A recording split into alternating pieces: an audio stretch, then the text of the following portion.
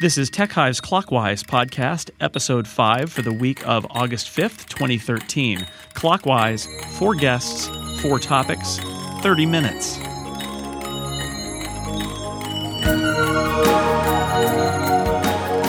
Welcome to Clockwise, the podcast with less talking than any other tech podcast guaranteed. I am your host, Jason Snell, and not sitting anywhere near me is my co-host, Dan Morin, who is on assignment, and by that I mean we assigned him a vacation, and he is having a vacation. So instead, I've got a table full of people, and I am going to introduce them to you clockwise because that's what we're like here. Sitting to my left is Macworld Editor Dan Miller. Hi, Dan. Howdy. So we're not Danless, we're just Morinless. No, we always have a Dan.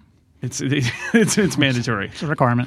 There must be a Dan. Now, Dan, to your left is Caitlin McGarry, who's a staff writer for TechHive, mostly covering the social media beat. Hi, Caitlin. Hello, everyone. It's great to have you here. Thank you for having me. And to Caitlin's left, are you getting the geography now? We're swooping around this table. It's what are you, associate editor? Associate editor at PCWorld. Alex Wawro. Hey, thanks for having me. All right, so we've got representatives here from Macworld, TechHive, and PCWorld, which is how we like to do it with Clockwise, to mix it up and get everybody on the staff on the show. And as always on Clockwise, now that we're 5 episodes in, I guess we can say as always, like it's a tradition, we try to do 4 topics with 5 minutes per topic, plus a little bonus at the end, and keep it under 30 minutes. So since I am the host, and I've been abandoned by my co-host, Dan Morin, I will go first. And here's my topic. The Moto X. Mac people have a very hard time with that because we've been trained to say 10 every time we see an X anywhere in the world. 10 rated movies, you name it. But it's the Moto X. It is a new phone from Motorola, of course, owned by Google. And my thought here is that this is not a high-end phone. It's a cheaper phone. It doesn't have high-end specs. It loses all the specs battles to all the other Android phones. Meanwhile, we're hearing rumors about a new iPhone that might be coming down the way that would also be targeting a cheaper price point and a lower-end market maybe than the best stuff money could buy market. And so my question for you guys is, is cheap now an important spec? Are we seeing a change in the smartphone market here? Because it seems to me like, especially on Android, the race was always about who had the biggest specs, who had the fastest, latest, Qualcomm Snapdragon processor, and who had the most video power. And with the Moto X and these rumors of this iPhone, it's like it seems to me like there's a fundamental change going on with at least how people are being marketed to when it comes to buying smartphones. So I'm interested in what you guys think about this trend. Dan? Well, I mean, looking at it particularly about Apple, about doing a cheap phone. You can do that. You're the Macworld guy on this podcast. I'm the Macworld guy. I've seen people saying, oh, they've got to have a phone in the low end. And no, they don't have to do anything. They've never played that game. I mean, they don't have a $500 laptop. They just don't do that. So they're not compelled to do anything like that. If that said, if they can do something with the build quality that they demand, I mean, that's the one thing they do. They have to have good build quality. And if they can do something that's got good build quality at a lower price point, of course, I'm sure they're thinking about doing it. And actually, I think it could be really cool to see what they do, how you make a less expensive phone without sacrificing that. I think it'll be really interesting. Well, on the Moto X, I think one of the interesting things about it is it doesn't look or feel cheap. It just doesn't have the latest internals and has a little bit lower price. So it's a change there. And that's the other interesting thing is that Apple also, on the other hand, never plays the specs war. I mean, they don't say, they just don't play that game either. And so right. That's what reminded me of Apple in the Moto X announcement is that it was sort of like, processor speed, whatever. No, it's about subjective experience more than anything else. Caitlin, what do you think? Yeah, I absolutely agree. I think, the average person isn't looking to see the most powerful processor. That's not how they're picking their phone. They want a good quality phone like the Moto X seems to be. They want a great looking design. Obviously, the iPhone has always had that. They're looking at a combination of factors. Does their carrier subsidy, make it worth buying? Does their carrier even have that phone? Most people aren't looking to buy out of contract unless they're super into tech and they're into having the latest phone, in which case they'll spend whatever it costs to have that phone. But I think, the average consumer, they're just looking at a variety of factors, and price is one of them.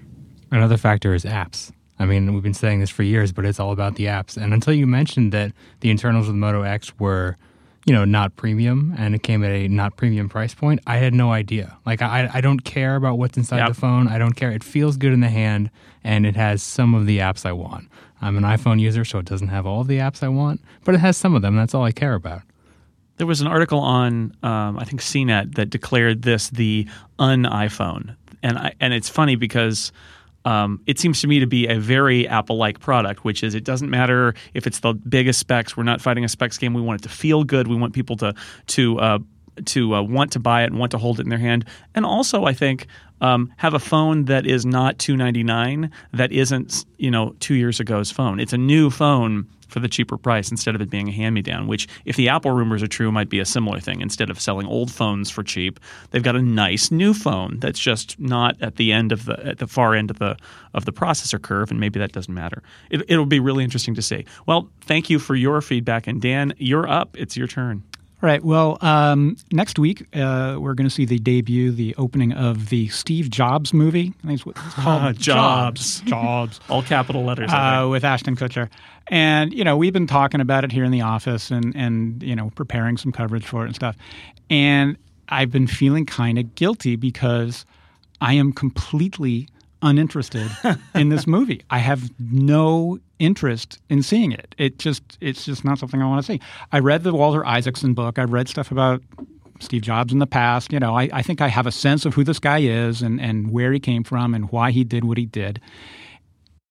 And I just don't see Ashton Kutcher adding a whole lot to that.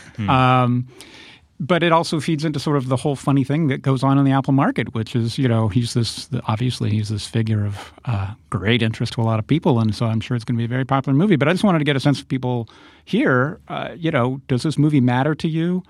I haven't followed it much. Maybe you can fill me in. Is this a sanctioned biopic? Is there a lot of research involved? No, and it's not from the Isaacson book. This is an unauthorized, rogue first out the door biopic. Because it's actually one of two. There's another one coming out that I think Aaron Sorkin's writing the screenplay, and that one is based on the Isaacson book. Who did The Social Network. And that one I'm interested in because it's Aaron Sorkin and based on Walter Isaacson's book. Yeah, it just sounds like they're trying to cash in on a lot of public interest in Steve Jobs and who he was and what he thought, and I find that kind of distasteful and uninteresting. I had no interest in seeing it, but I don't know. Maybe it'll be good. Wow, I'm sensing a lot of ambivalence. Caitlin? Yeah, Steve Jobs has a really obviously compelling story that a lot of people are familiar with, but the talent behind this particular movie is not very interesting to me. I am interested in the Aaron Sorkin film version. Maybe that'll be a little more interesting. But this isn't Steve Jobs' life as told by Martin Scorsese, which that I would line up at midnight for. Sure, that scene where Steve Jobs takes a baseball bat and smashes people's heads in on the Mac team is not to be missed. It would add some more interest. Steve Jobs' life probably wasn't violent enough for Scorsese to take on. But yeah. But it would be a good movie. It would be a great movie. You did The Aviator about Howard Hughes. It could be very interesting. So it sounds like you guys are saying that what interests you more is not the subject matter, but the artist who's trying to interpret the subject matter. And I've seen it. And we'll have more on it. I'm going to promote more on it on the Macworld podcast, I think, next week when the movie is coming out. It's the guy is really hard to get your hands around, right? It's just like, who is this guy and how to explain him? And the movie, the Isaacson books takes 1,000 pages or whatever and can't really put their finger on it. The movie is the same way. What I think is really funny is that this is actually a much better movie about Apple than it is about Steve Jobs. And the Apple stuff is great. It's a lot of fun. But when they start to try and say, well, no, what is it? What makes him tick? That part, that's like pop psychology, or you're hitting the famous notes of things that he did that everybody knows that he did, and he's spinning around in the field having an acid trip, and it just kind of is, I don't know, it just kind of falls apart. And I agree with Alex that it does feel a little distasteful. When I going into it, I was really concerned that it was going to be really bad, and it's not. It's a competently produced. These people have an interesting take on the subject. It's not a Lifetime movie. It's Kutcher does a pretty good job of being Steve Jobs in a lot of ways. He inhabits that part in a very difficult, I think, part for anybody to try and play. And the directors made a choice about what story they wanted to tell and said there are probably 50 more movies you could tell about different parts of Steve Jobs' life. That all said, I think the most interesting stuff to me was about him being a guy who got these people working for him to make these products that, this ragtag bunch of rejects essentially who built the Apple II and then built the Mac. That stuff was great. It's the stuff about the guy, and it's everybody's curious about him. He's a celebrity and he just died and now there's a movie about him. I suspect that's what people are going to want to see if they want to go see this movie. Mm-hmm. And I don't think they're going to be satisfied because I think the computer stuff is actually much more interesting than the human stuff because they don't know what to say about the guy. He's like, I don't know, he did this stuff. Why did he do it? Who knows? Well, I think the computer stuff is the human part. Like, it's the part where he leaves Apple. It's what he cared about. Yeah, it's what the most. And goes and works on and then has the triumphant return. Like, that's what I want to see. Yeah, although in this movie, not to give too much away, the part where he leaves Apple and then comes back is essentially a dissolve to 10 years later. And that's one of those things that they said, yeah, that's a whole other movie somebody could make. That's the movie I want to see. Well, you're going to have to wait. Maybe Aaron Sorkin will help you more. Yeah. I will say just one thing. The feedback I've heard from some people who are actually at Apple early on and saw the movie, they said it was actually, they really liked it. So like you said, it does get some of the early Apple stuff, apparently. It does get that right. And apparently it was actually shot in the garage where they founded Apple. It was shot in Steve Jobs' childhood home, which is kind of wacky. Right. Nice. So we'll have more in an interview, actually, with a director that I did. We will have much more next week. On the Macworld podcast, so you can go over there for that. Caitlin, you're up. What's your topic? So one of the biggest pieces of news this week was Amazon's Jeff Bezos buying the Washington Post for $250 million. Seemingly came out of nowhere. So I'm really interested in what he plans to do with this. This is not, Amazon buying Washington Post. It's this, one guy. Billionaire buys newspaper with pocket change. Yes, it's very, very Citizen Kane.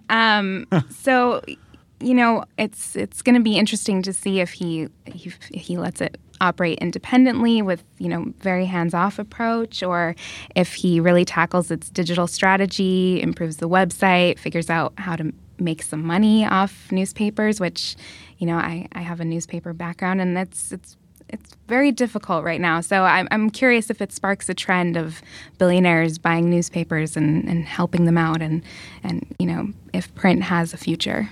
I hope so. I understand there's some concern over it, and he's taking the company private, I think, whereas before it was public, but I could be totally wrong about that. I think that's right.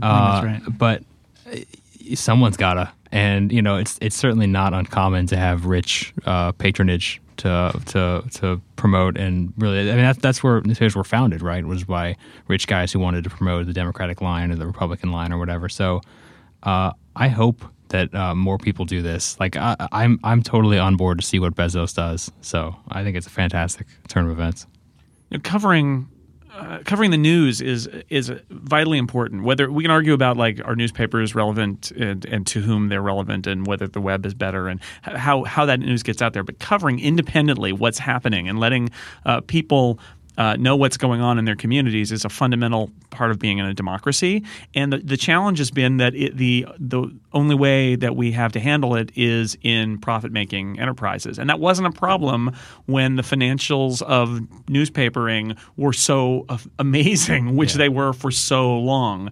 So now the question is, what do you do? And it's a public good, but you can't have the government fund it, because then the first time you criticize the government, their funding is going to get cut, right? So in some ways, a billionaire with pocket change it serves two purposes. Maybe in the end, there's money that people who've got a lot of money put aside in various communities to set up nonprofits or to set up slightly profitable businesses that are basically doing it for the public good but are independent. That would be great if we could get there. And then I love the fact that it's Jeff Bezos, because he's got the chance to because he has a tech background, and he really does think outside the box with so much of what you see at Amazon, that I get the feeling that with that and his money, his essentially unlimited money, he's not going to be willing to lose billions of dollars on this thing, but he'll let them experiment, I think, and try to figure out a way for news organizations to make it in the future, and that's exciting.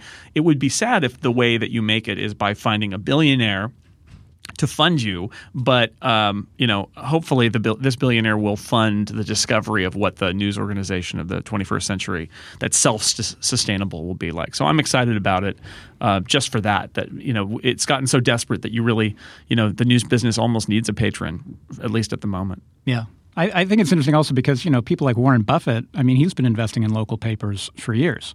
There are smart people who think there's a business here. What that business is, we don't know. And clearly the traditional newspaper owners haven't been able to figure it out. So I'd say the more new people we can get in there, the better, because there's just more new ideas. I did think it was funny. I saw this story in the Wall Street Journal about this, and their lead was basically, here's your story. A young man graduates from Ivy League college, works in the financial industry, makes a bunch of money, and then buys the Washington Post, which describes not only Jeff Bezos, but also the guy Eugene Meyer who bought the Washington Post in the 1930s and who's the patriarch of what we now think of as the Graham family. Yeah. So these things go in cycles. At that point, the Washington Post was almost bankrupt. And he brought it back to great profitability. So these things go up and down. I've never thought that the newspapers were on a straight line into the ground. I never thought that they were going to die completely. Mm-hmm. I just don't think that's going to happen. But they're going to have to. They're still in the process of morphing. Nobody's figured it out. So I think they'll survive in a very different form. And I think Jeff Bezos, like you said, he thinks outside the box. He's a very creative, smart guy. And he doesn't need to make a profit. He probably wants to make a profit, but he doesn't need to. Yeah. I saw somewhere that the amount that he paid for the Washington Post is about as much as his stock goes up and down in a fluctuates given day. in a day. Yeah. So. I don't think what's interesting here is that a billionaire is buying a newspaper.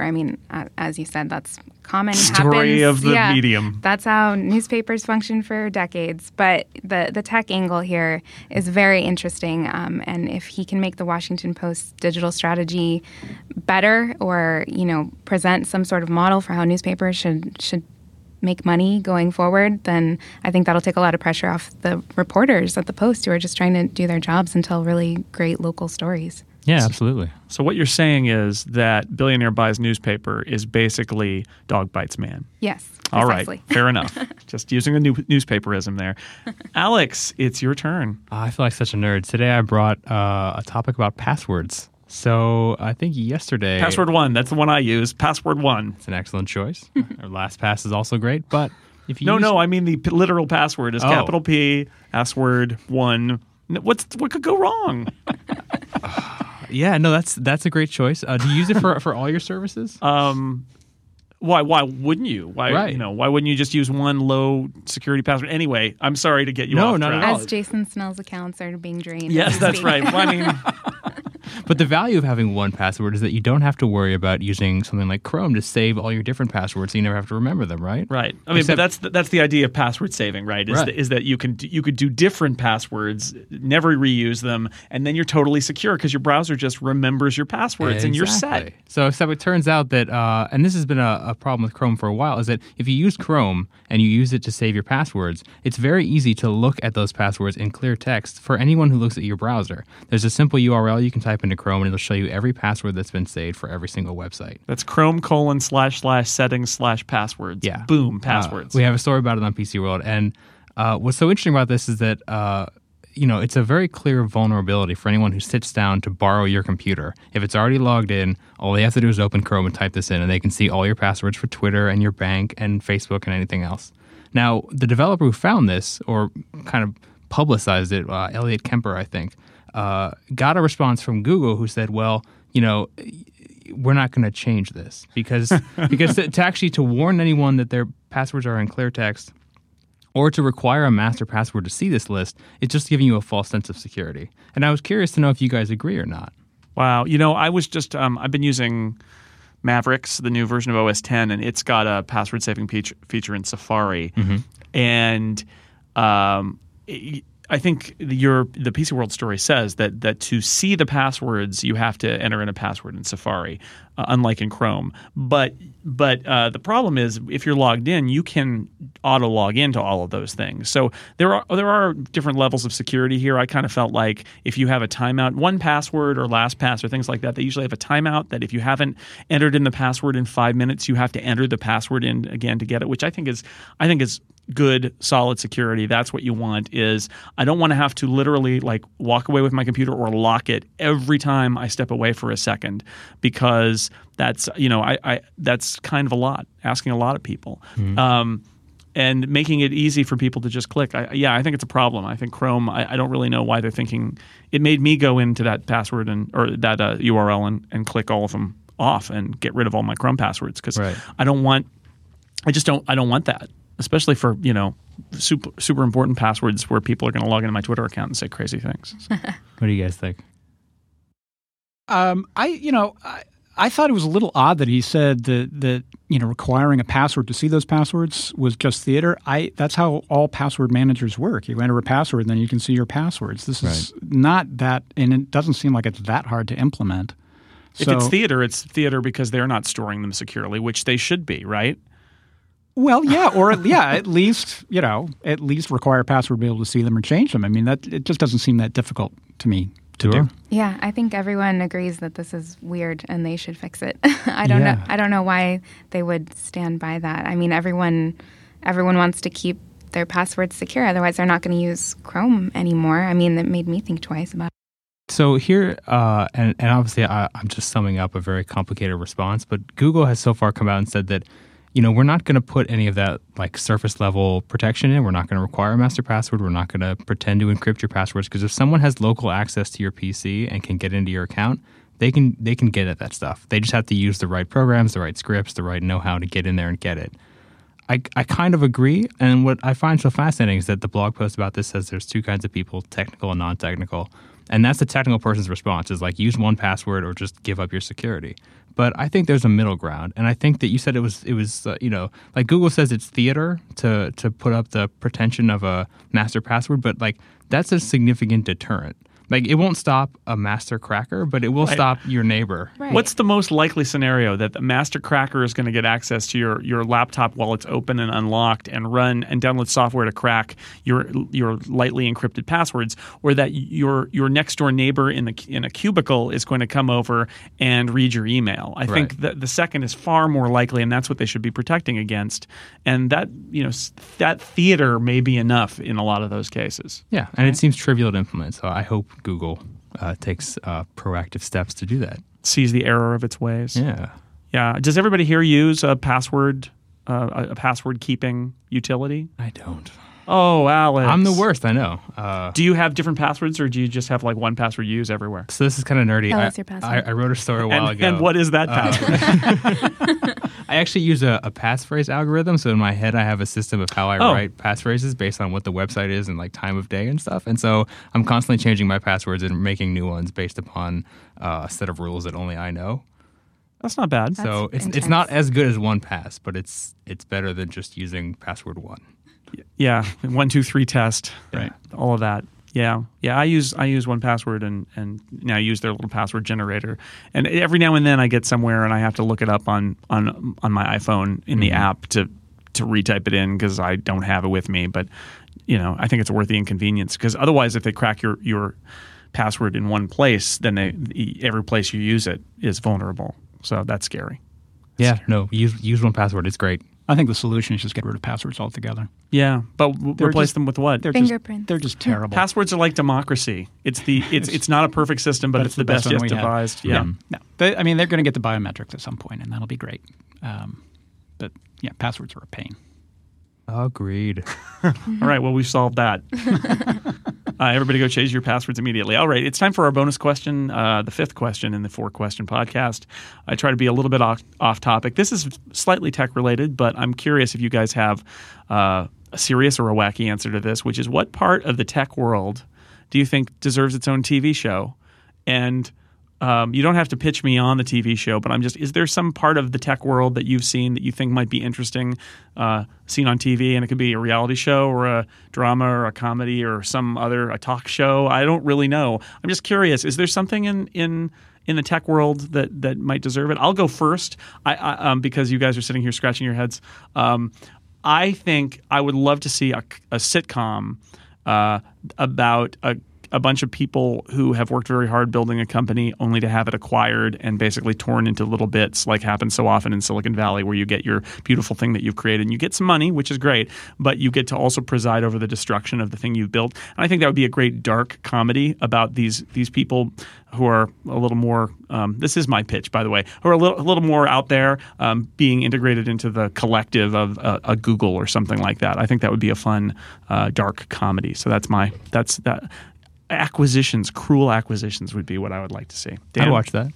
Yeah. Well, I'm with the caveat that I'm completely oblivious to what's on television these days. So this might already it's exist. your imaginary My television. imaginary television. I think if they haven't already done it, I think they should do sort of a Dallas-style melodrama called Los Altos about Silicon Valley. And it's, Oh, man. And it's gazillionaires and all the different generations of people who are down there. You know, you've got the old crusty people who started, you know, the original Hewlett-Packards and Intels and such, and then you've got the middle generation of CEOs out there now, and then you've got the young up-and-comers and their clashes and their romances and everything else. That's great. I think it would be great. That's very dramatic. There could be like a hacker subplot or something. Sure. Yeah. Sure. See, I'm envisioning sort of like a Parks and Rec style comedy about a startup that is based on the most ridiculous, outlandish idea for a startup, and their trials and tribulations trying to get funding, the behind-the-scenes programming, engineering part. I think it's ripe for comedy because, I mean, some of it actually exists, and it's pretty ridiculous. Totally. Does this have to be a TV show? Could it be any kind of media? Oh, go ahead. I mean, yeah. You can completely subvert it. Go ahead. I can make it a TV show. I hate TV shows that never end. So it's a British TV show. Okay, good. All right. It's like 6 episodes and it's done. Yeah. One of the things I find most fascinating about this line of work, tech writing and tech media, is the relationship between writers and PR people. So I would love to see like kind of an Odd Couple series where you have, you know, through some crazy chain of events, like there's a PR representative and a tech writer or a tech editor or a tech blogger who have to live together in some crazy, like ridiculously high rent San Francisco apartment that looks amazing, but of course neither one of them makes any money. And it would be like kind of a romantic comedy, I think, you know, maybe a sitcom era, kind of a one camera show. And I think I'd call it like Embargoed or something. I don't know. I think the dynamic would be better. See, I'm going to give you some studio notes. Sure. If the PR person was essentially had the upper hand in the relationship because they were making more money and could therefore afford the apartment, whereas the tech writer was making almost nothing, and that was always a source of friction in their relationship. Sure. I'll just take that back and workshop it a little bit. That's very true to real life, though. And then, well, that's what I was thinking. Is the writer's got to be poor. I think maybe only journalists would be interested in watching that show. But what if it was written by Aaron British Sorkin? journalists? British journalists. The British Aaron Sorkin All right. wrote this show. That's great. I was going to say that's like a little bit like The Thick of It or something like that, or House of Cards, or one of those British shows that was about kind of insider machinations and all of that, except it would just be tech writers and PR people, and that could actually be great, Alex. I'm going to consider that for my British TV network that I'm starting. All yours. Take it. Okay, that's cool. I think we've solved. So let's see what we've solved here. We've solved the problem of journalism, the problem of passwords, whether you should see the Steve Jobs movie. We've bought your next phone for you, and we've just invented 4 huge hit TV shows. I think that's good enough for 30 minutes, don't you? I'm exhausted. All right. Yeah, it makes me tired just thinking about it. And before we go, one more thing. I'd like to introduce to you former Clockwise panelist Jason Cross to tell you about our other TechHive podcast. Jason?